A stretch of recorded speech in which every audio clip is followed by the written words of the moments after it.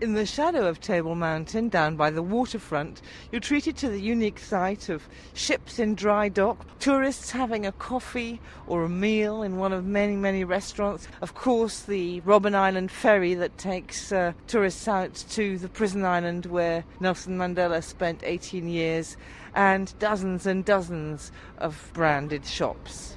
And I'll just go up to these people who are photographing themselves.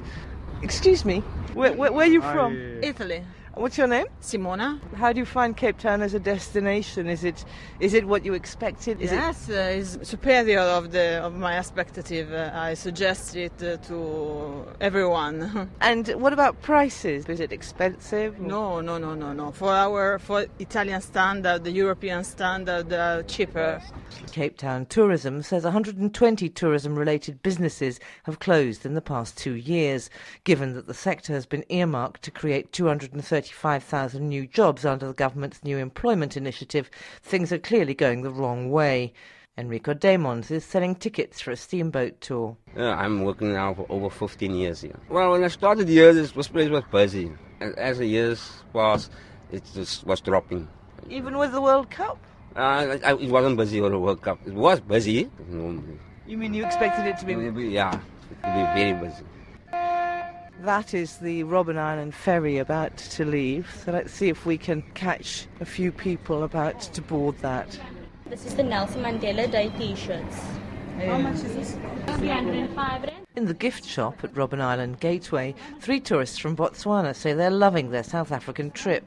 But Khotusan Tawana says the impact of the recession is hitting everyone's holiday plans. For us, I don't think we have much control over it. We're dependent on what's happening up there in the Western countries. So it's making holiday plans this year compared to last year is a big deal. The way you spend your money, you really have to be cautious of how you spend your money. You don't just spend anyhow these days. This looks like a case for an expert.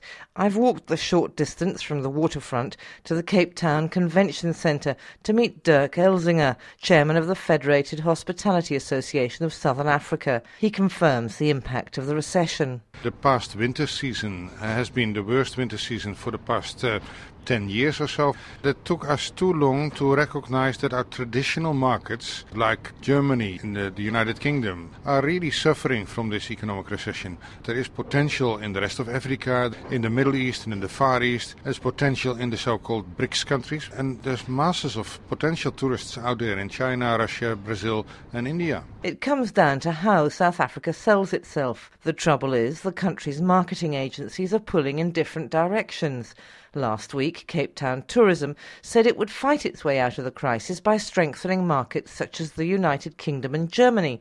But the national marketing agency, South African Tourism, announced at the same time a new focus on Brazil, Argentina, China, Japan, India and the Middle East. It seems Cape Town's reputation for being slightly out of step is true also in the tourism sector. Alex Duval Smith, RFI, Cape Town.